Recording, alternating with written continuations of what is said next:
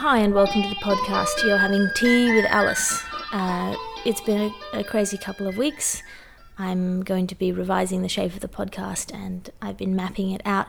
But this is a podcast with me. We have tea with guests and we talk about interesting ideas. Thank you everybody who supports me on the Patreon. I really appreciate that.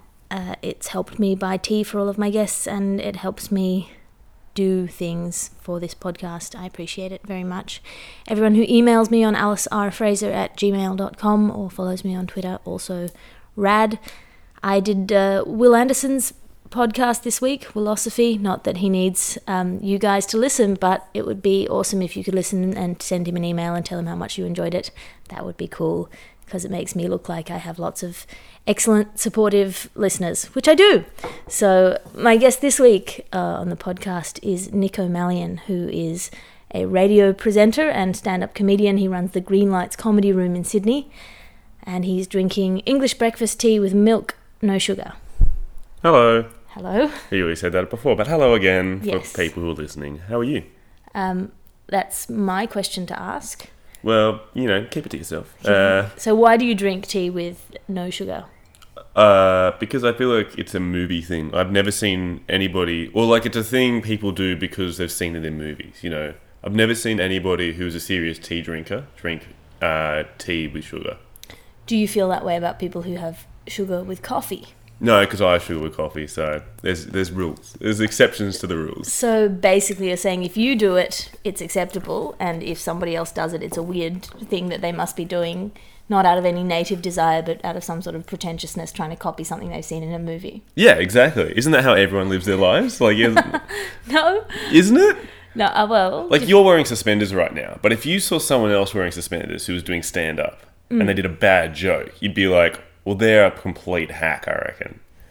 Yes, but also there is an element here of I'm a woman. Huh?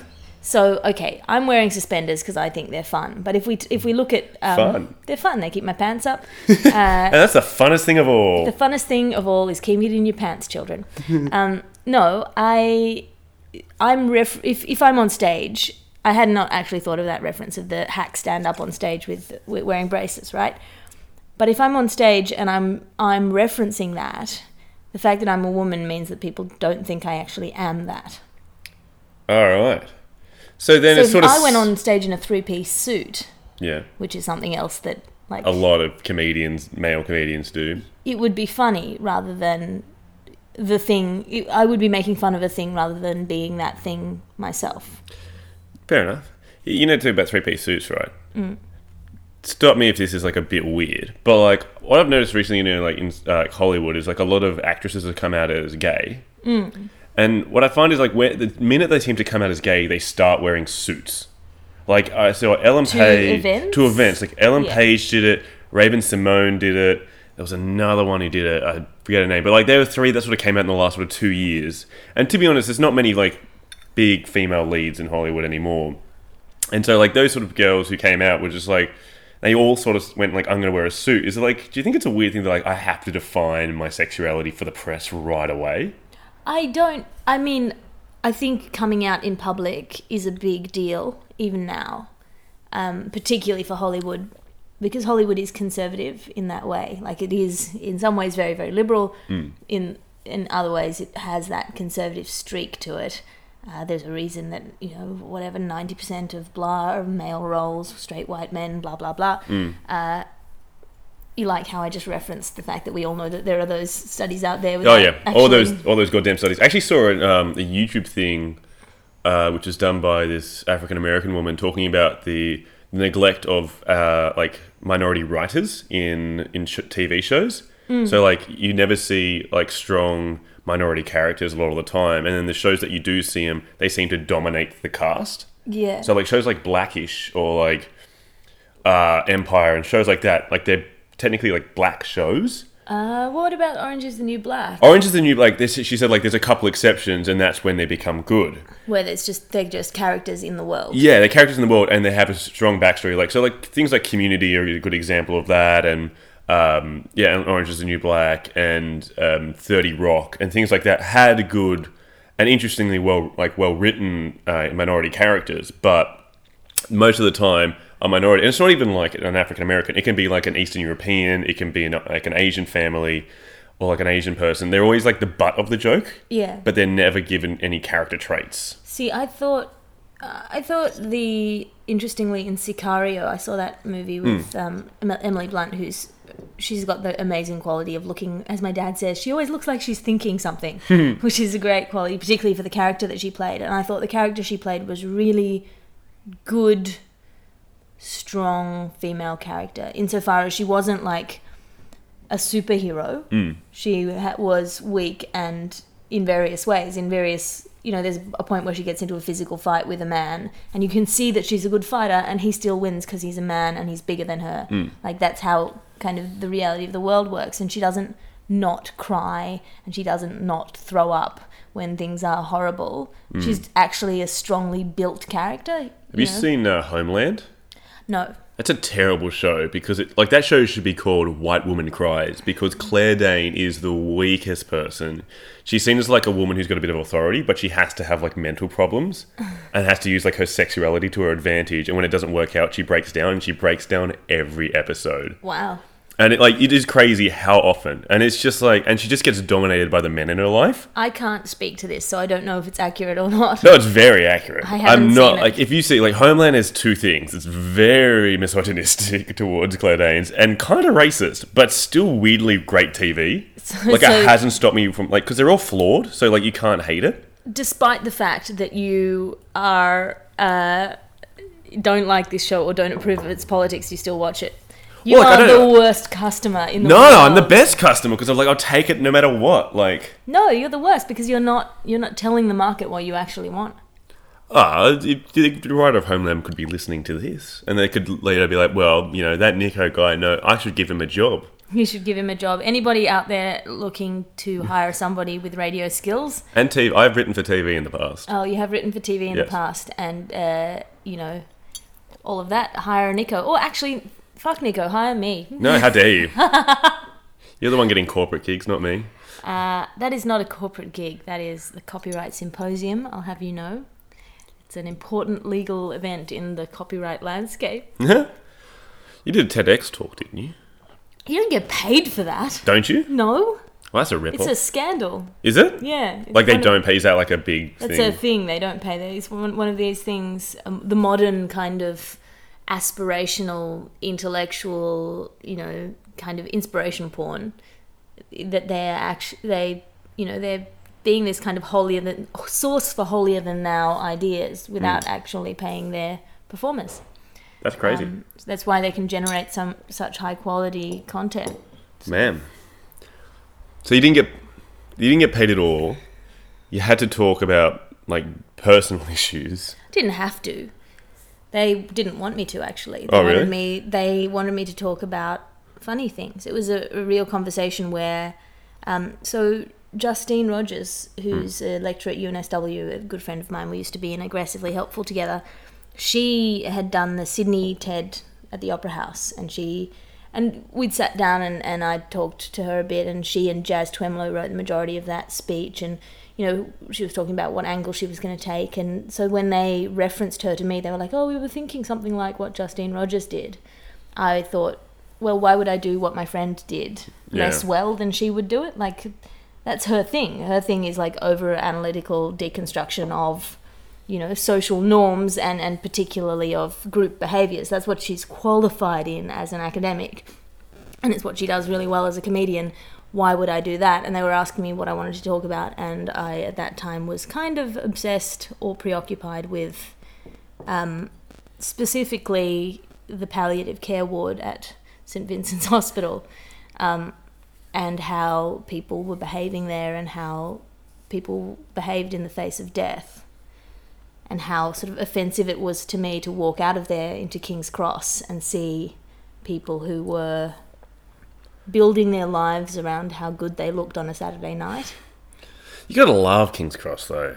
Don't you gotta love, like, the terrible people who go to those things? When you say love, do you mean enjoy? Enjoy them as a... Molierian, satirical, yeah, isn't the world like, as a hell? pretentious wanker, yeah. That's what I'm saying. Because, like, Have I told you about Mooseheads before? Mooseheads as in the comedy award? No, as in the great nightclub in Canberra. They're one and only. Oh, they have a nightclub. They have a 4-level nightclub called Mooseheads, and it's where every bad person in Canberra goes. I went down there 2 weekends ago, and I saw the best thing I've ever seen in the world. It was a groom and his best man who decided to cap off the night at Mooseheads while his bride sat in the gutter downstairs smoking a cigarette, still in a wedding dress. That epitomizes that place. Like, that is the best analogy for that place. Like, it is just disgusting people in the gutter wearing nice clothes while idiots dance upstairs not caring who's watching. Well, maybe it was their special place. Well, that's what we sort of came... I was there with a couple of friends and my girlfriend, and we decided, like, that's probably where they met or something. Because, like, who does that? Because everybody queued up to talk to this groom. Yeah. Because they saw him and they were like, why is there a man in a tuxedo? And then he said, like, oh, it's my wedding day. I came here. And then everybody lined up to ask. And it was weird. There was a line of maybe 15 guys who lined up to ask him the exact same question. Why are you at Mooseheads? And he was like, oh, I want to be. That sounds like a piece of complicated performance art. It's genius. I loved it. I love that place to death. There's an ADF level, which is the bottom level of Mooseheads, and it is filled with, like... What's ADF? Australian Defence Force. Okay. Because that's where the big ADF, like Australian Defence Force bases are, is in Canberra. And so... How do you know it's an ADF level? Is there because they tell wire? you. Yeah, they tell you. And my friend who lives in Canberra says, this is the ADF level. You go down there, and it says ADF on the door, pretty much, to get in.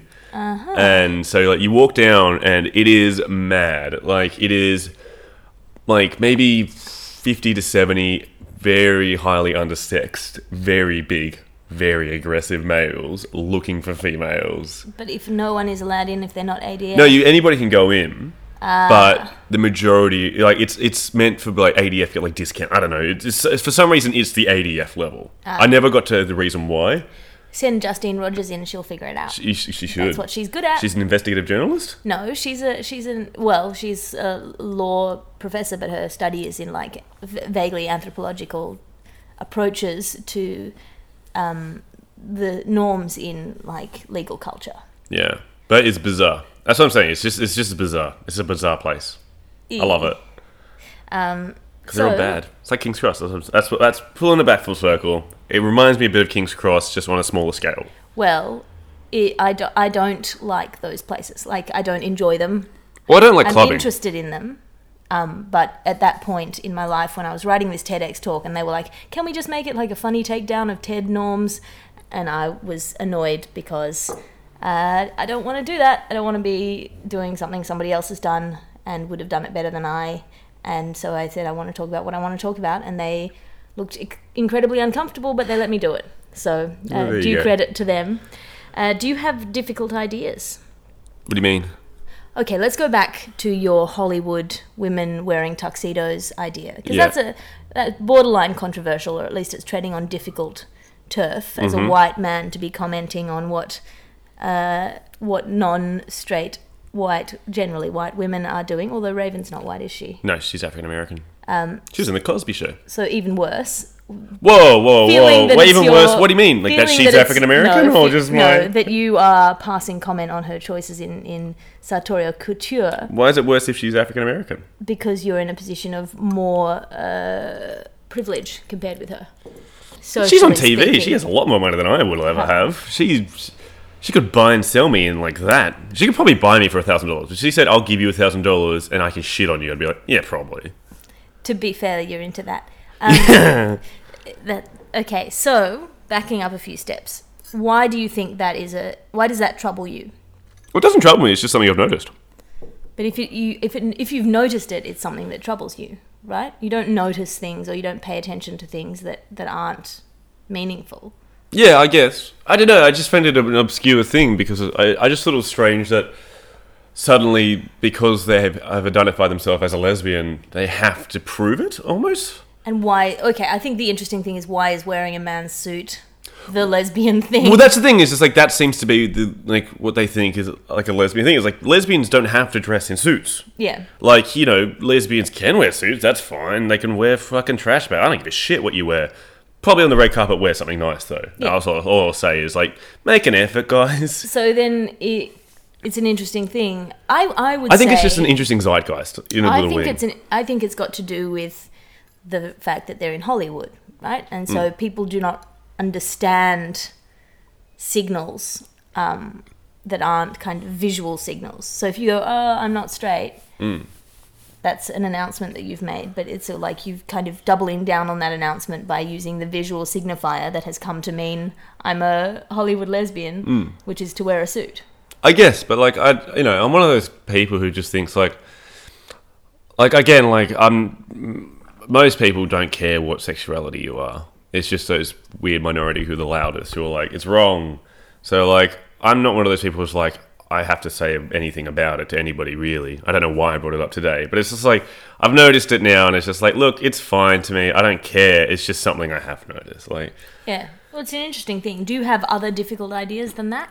Not really. What by difficult ideas, you mean like things I've noticed and I find bizarre? No, I mean things that you believe that you would have to explain to other people. Oh, I sort of like, like argument, it's another sort of gay argument too. People say like there's that slippery slope, and like if we let gays marry, then people can marry animals. Who cares? I'm just like, who cares if you marry a horse? Okay, so an argument for bestiality? Kinda, yeah. Well, that's interesting. I do that as a joke. I do it as a joke as well, but it's kind of like, I kind of don't care. Like, I'd be kind of pissed off if someone one day kidnapped my dog and said I'm married to her now, because, technically that dog is a slave of mine and I pay a lot of money for it. So it'd be like, which is weird. You think about it, pets are technically slaves. Okay, now we're into interesting turf. Yeah, because you buy them and they're yours, and you own them, and your responsibility is to look after them until they die. Yeah, I would say part of the reason that it's okay, or that we've accepted as a society that it's okay to have a pet, is that we don't think they have the capacity to consent or not consent to that kind of behaviour. So they're not a slave because they don't have that higher functioning capacity, which is also why you can't marry them. Yeah. Because they don't have the capacity to consent or not consent to things. All right, there you go. So if bestiality is legal, then animal slavery should be illegal. Yes. Yes, okay. I'm on board with that. Yeah. So you're only allowed to have a pet if you're married to it and it consents. Yeah. Like... Can I bring up another difficult idea that I've recently had? Yeah, sure. All right, you know how like it was Back to the Future Day recently? Mm-hmm. I think it was like or 2 days is ago. It? Yeah. Yeah.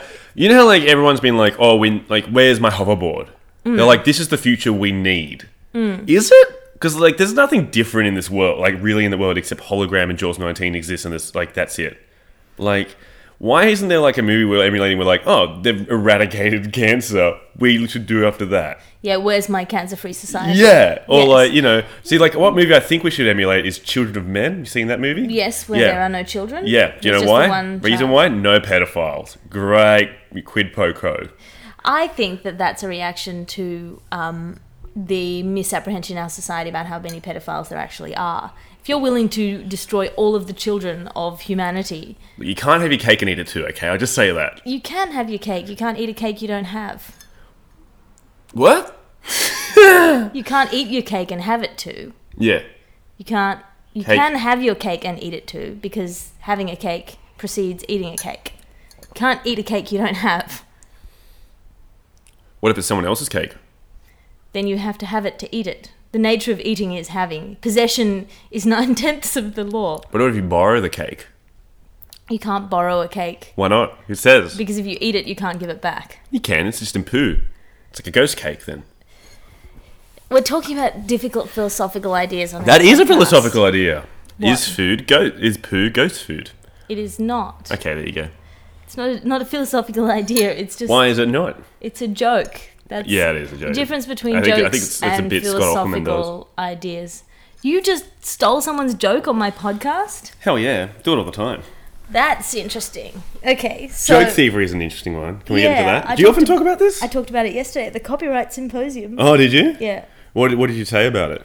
I was just talking about the nature of comedy being responsive and part of a conversation, but that it is... in the absence of like a really easy to enforce legal system, like I can't sue you if you steal my joke because it's too complicated and weird, but there is a set of social pressures. So like, first of all, I made 2 points. One was that there's a distinction between format and content. So, like, my dating tips format. Someone else does dating tips, they're not stealing my joke. No. Because I took that format from someone else, you know. But, or equally, why do they call it X and not Y? Why do they call it Star Trek Deep Space Nine and not Keeping Up with the Kardashians? Why do they call it Beauty and the Beast and not Shaved by the Bell? All of those formats are not stealing. But Is Shaved by the Bell a porno? No. Okay. Should be. So the point being that there's a distinction between the form of a joke. Hey, what's with blah is not stealing, but the blah is the bit that can be stolen. And that's well recognised. And then secondarily, we kind of have a social shaming enforcement system where if you steal a joke, people will call you on it. And it's kind of a old school Wild West putting someone in the pillories situation. It's a bit like, to discuss this, I'm going to steal a bit from another comedian, weirdly enough. Paul F. Tompkins has a really good joke. It's not stealing if you... I'm referencing it, yeah. Paul F. Tompkins has a really good bit about joke theory where he says, I don't care about joke theory because I don't do jokes. If you want, like, I do interesting stories from my personal, like perspective. If you're worried about people stealing jokes, do more work. Because if someone can repeat what you say in 7 seconds, you're an idiot, essentially. Something to that effect. That's paraphrasing, but I think he's sort of right. You know, like, you can't stop people from, you know, stealing your ideas because... Well, there's no copyright in an idea. No, exactly. There's copyright in the form of the idea, though. And I think if you're getting up on stage and... Which is funny, because that is contradictory to what I said about the way that... Well, the reality of how people police joke stealing. How do people police joke stealing? People police socially. the idea that when the idea is stolen, that's more offensive than when a format is stolen. Would you ever call someone out? Like... I would not call someone out. I would get other people to call them out for me because I'm non-confrontational and because I feel like the element that's important when you have a joke stolen is to have the community on your side. I think I've called someone out once at a show that I was emceeing who went up and stole a joke. And it backfired on me. Really? What did you say?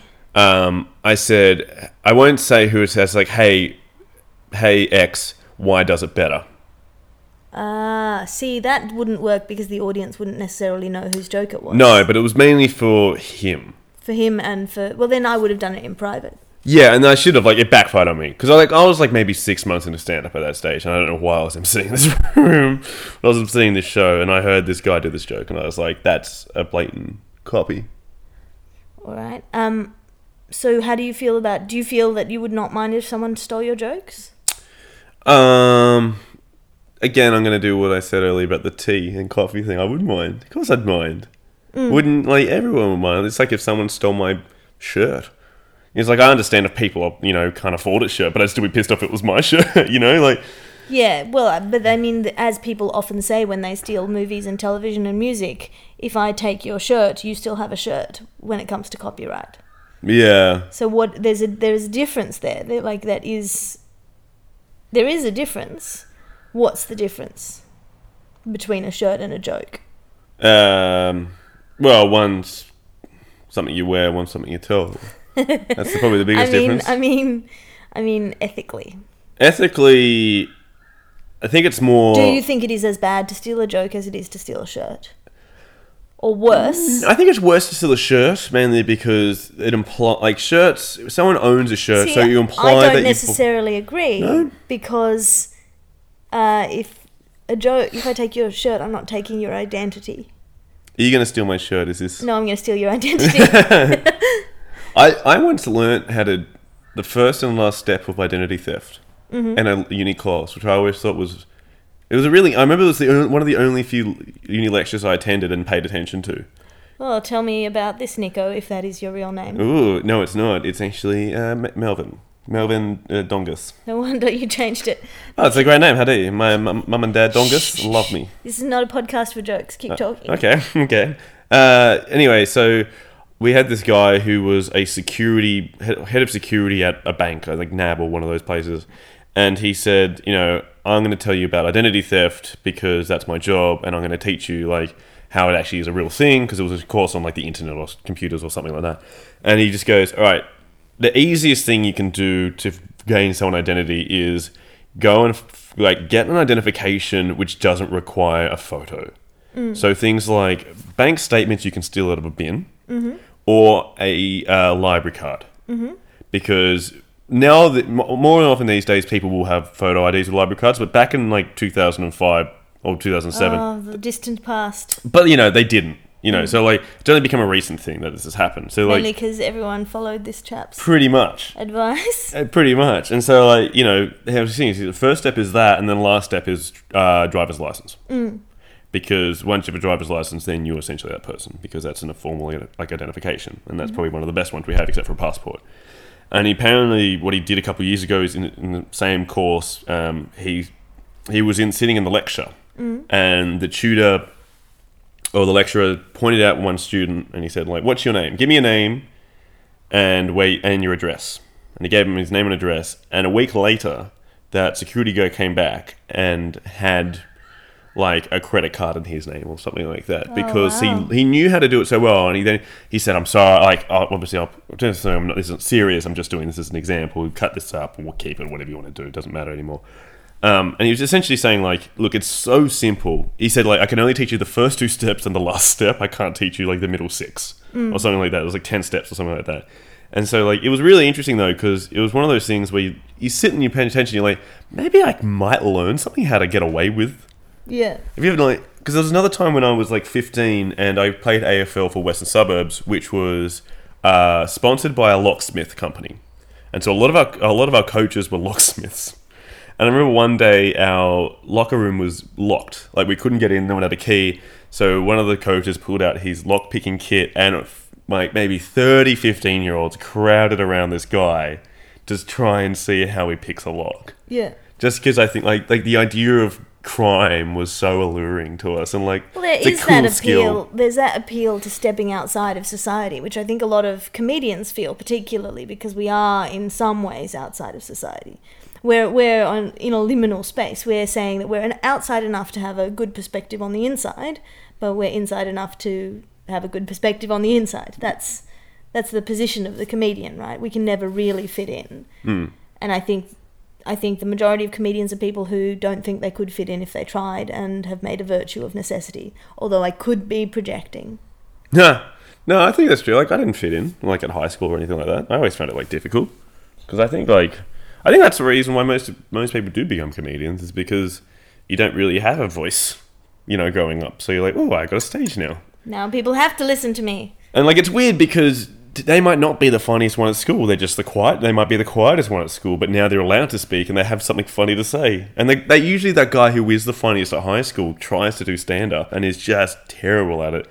Because, like, a lot of his jokes Binzi and Earlsy come along and they're like, oh, yeah, that's pretty funny, mate. Yeah, talk about that. But nobody else is getting it. Yeah. Binzi and Earlsy. They're actually 2 friends of my girlfriend's dad's. That's legitimately their names. Or their nicknames. Binzi and Earlsy. So, have you got any major regrets in your life? No, I don't think you should have regrets in your life, to be honest. If you're happy with your life at the moment, which I am. Because I feel like it's that weird thing of like, I'm not into like fate or anything like that, but I'm like, everything has sort of led me up to now. So, like, I just, like, if I didn't do stand-up, if I didn't go to uni, I wouldn't have met my best friend. If I didn't meet my best friend, I wouldn't have gone to stand-up. If I didn't get to stand-up, I wouldn't have met you. And if I met you, I wouldn't have got into radio. Aha, that's true. I did get you into radio. Yeah. And so, like, it's one of those things of like, I don't really regret much. Maybe as a teenager, I did steal a bit of money. I was quite mean and stole a bit of money I was a little pickpocket when I was like 15. Because of the slippery slope created by the locksmiths. Yeah, pretty much. And then but yeah, like, it didn't last long because Mum caught me one day and was just like, I'm going to either take you to the police or you're going to stop right now. So I was like, I'm going to stop right now, Mum. Oh. And so like that's probably the one thing I regret.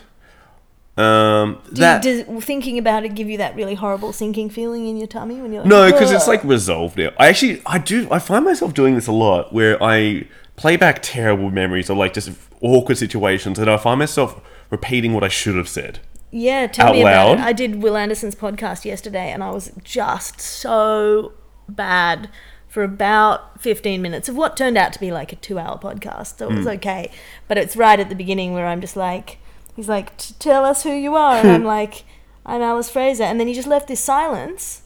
And I was like, I am deliberately difficult to describe, which is just the wankiest thing. And I literally was up till about 3 o'clock in the morning that night just being like, millions of people are going to hear that and just think I'm just the worst person. It was horrendous. It was horrendous. To be honest, though, Alexia, my best friend, said one of the best things I've ever heard, actually. He said, we're talking about, I said something like, it's pretentious. He goes, well, it's creative. Of course it's pretentious. Which I thought was a really nice quote, because, like, yeah, everything creativity is essentially pretentious because you're like, this is me. Like, get ready for me. Here I am. Yeah. There you go. And, like, so, like, yeah, it is going to be pretentious, you know? Or every comedian should basically come on stage in a turtleneck and go, so here's what I think. Yeah, like, Andrew Wolf describes it like... Enter my world. Andrew Wolf's, like, another comedian says, like, it's just white guys complaining about things that they've just experienced. So, like... I resent that. As a white guy. No, that's what it can be, I think. Well, that's what a lot of it is. God, I got this. I'm doing Coogee next week, the Coogee Comedy Club that Gary Bradbury runs. Never met him. And I'm doing it with Steve Hughes. Oh, yeah. And the first comment on the website is, like, Alice equals cute, Steve Hughes equals awesome. Oh, wow. Just some person I've never met. That's got to be on your next poster. And I'm like, somebody who's clearly never seen me do performing. Yeah. Like, it's not, like, proper oppression, but it is kind of exhausting. You're not wrong, though. You are kind of cute. Hey, you can't say that. You're, like, half my age. Half your age. I think I'm 4 years younger than you. Yeah. Eat a dick. Oh, how dare you. How very dare you. So, what are we talking about? No major regrets? No, but I do play a lot of things back in my mind and go, I fucked that one up. Yes. But I think that's how you learn. I do think shame is an underutilized part of our society. Yeah, More people should be shamed. I think especially kids. I think kids should be shamed a lot more than they are. Because I used to work in after school care, right? And kids get away with a lot of shit. Yeah. And, like, was I talking about this the other day about, like, coddling young children? Yeah, I was talking to you about the anti-fragility principle, which is the idea that, like, bones grow stronger if you put them under pressure, and they grow weaker if you don't put them under any pressure. And I'm not saying you should, like, fucking hate a kid or, like, just berate them every day of their life. I'm just saying, like, when a kid does something wrong... Bones also break if you put them under too much pressure. Yeah, but, like, exactly. So, like, what you should do is, like, you know, just... If a kid does do something, like, outrageous or wrong... It's fine to have a go at them about it. And, like, that was a big thing at, like, the after-school care was, like, you always be like, well, you're not their parent. You're just a guardian for for 4 hours or however long. I think it was 4 hours. However long it was till their parents loved them again. Exactly. Well, come on. They were probably working. So, like, fair enough. But, like, you know, the kids who... I was saying this. This is a weird idea, too. The kids who seemed to be the softest is probably the... for lack of a better term, the softest, were the kids whose parents were, or his at least mum was, like, at least in her 40s and was like, this is my last chance child. Mm-hmm. And so, like, and she was like, it is the most precious thing to me. It must be safe at all times. I have to look after my baby. And then this kid goes into a wider world of school where there's older kids than him who are physically bigger, and all of a sudden he might play a game like, you know, Bull Rush or something, and he gets knocked down, and it is just the most horrible waterworks and screaming you hear, and you're like, you're not hurt, you're fine, you've just had a small knock, you got to get back up and you can keep playing. Or, like, they'll get tipped and they'll be like, this is bad, I don't want to get tipped. And you're like, look, that's going to happen. The game's called tips, you know? And to me, it was those kids who were like that miracle child who was sort of more... Yeah, they're more likely to, you know, do that. So that they haven't met with enough knock. Force. Yeah, they haven't had enough strain. It's like anybody, you know, like, you see all those, like... my girlfriend was recently telling me about this girl who joined her work, who apparently said to her, like, oh, my parents just bought me a new Wrangler, and they just paid for me to go to America. And apparently on her second day at this law office was like, I can't believe you do this. This is the hardest thing I've ever had to do. And it literally is... what my girlfriend describes as the most dull, boring, easy work anyone can do, because it is essentially just data entry. Yeah, which is one of the reasons why it is agonizing. Yeah, but she, it's one of those things though, and it was just like, yeah, like those people who just are mollycoddled into like just have no sort of backbone and sort of just don't know how to like react when life puts a bit of pressure on them. But those are the sort of people that are fantastic in the world too. They're the sort of people that are at King's Cross, and I can't hate them. You can't hate them, but you can be like frustrated by them. So you take pleasure in some level of shitness. It's sort of was it Schadenfreude or whatever it's called? Schadenfreude, yeah. Yeah, like it's sort of that. Like I like shit people because they make you feel good about yourself. Exactly, and not much does. Like I find a lot of comedians intimidating who are better than me. I'm like, wow, you're very like good, and like I feel like I'm not worthy to talk to you. But those shit people, like I can talk to them and sort of have a bit of joke with them. Yeah. And like. See, that's interesting. But it's not making... I don't want to mock them. Because I don't want to... shift. Your sense that other comedians are better than you and something to be in awe of will shift the moment you start getting people below you come up and start looking at you with stars in their eyes. And then you'll realise everyone is just people. Well, that's why I always like those comedians who like don't treat you like you are an underling or like you're not up to their level. Because guys like Cam Knight have always treated me with like a lot of... And like Ray Badrin. Have always like given me the time. Same with John Cruikshank. I've always given me the time of day. And been like, hey, like if I want to talk to them, they'll have a chat with me. So let's go to this. This is quite a serious issue. How do you need the time of day when we live in a world where everyone has a phone?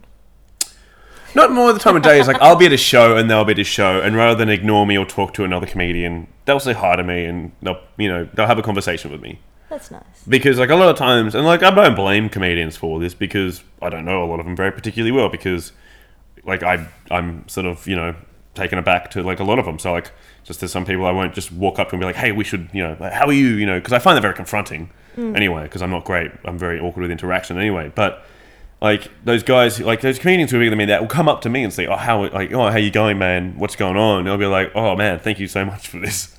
Like I feel like you shouldn't have to, but thank you. And I'm always I'm always sort of reserved in my conversation with them. Like I know I'm gabbering on now, which is weird because like I can do this, but with those guys, I'll be like I gotta hold back and be like I don't want to talk their ear off. Yeah, you want to be cool. Yeah, I want to seem like yeah, I know what you're saying.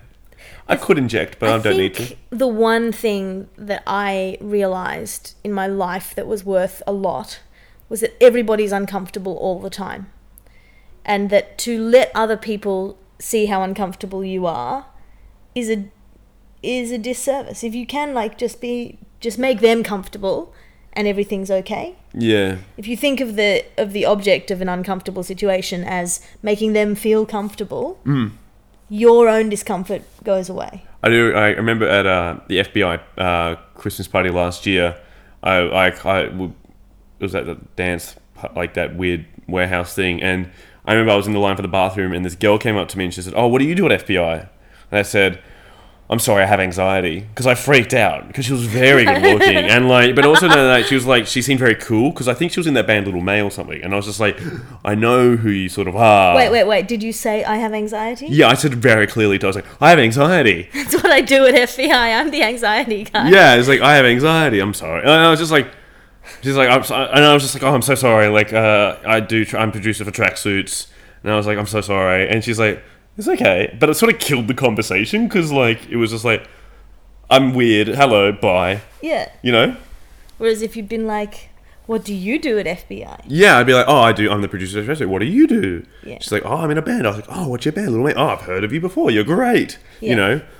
Oh, you date the program director. Fantastic. I really like that guy. Something like that. You're like, I could have happily done that. But instead, I just yelled, I have anxiety. Because, like, I was sober and sort of new to FBI. And, like, I don't deal well when I'm sober at a party. And I don't know too many people. Because I feel like I have to have an interesting backstory then. Well, I would say, on the bright side, I got a lift home because you were sober. Yeah. So it's all turned out well in the end. Well done, yeah.